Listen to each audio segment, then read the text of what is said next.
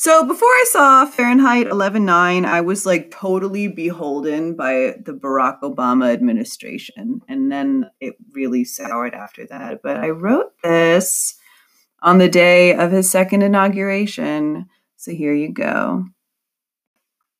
I'm still beholden to Barack Obama, but god damn, that was a fucking fiasco.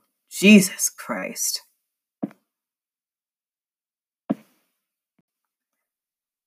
Today is a great day to be in DC.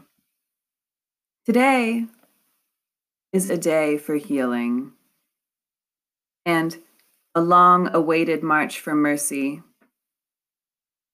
Today is the day for a record breaking presidency. Today is a day for being proud of me.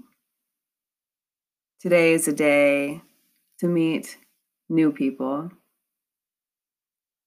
Today we unite to support good feeling.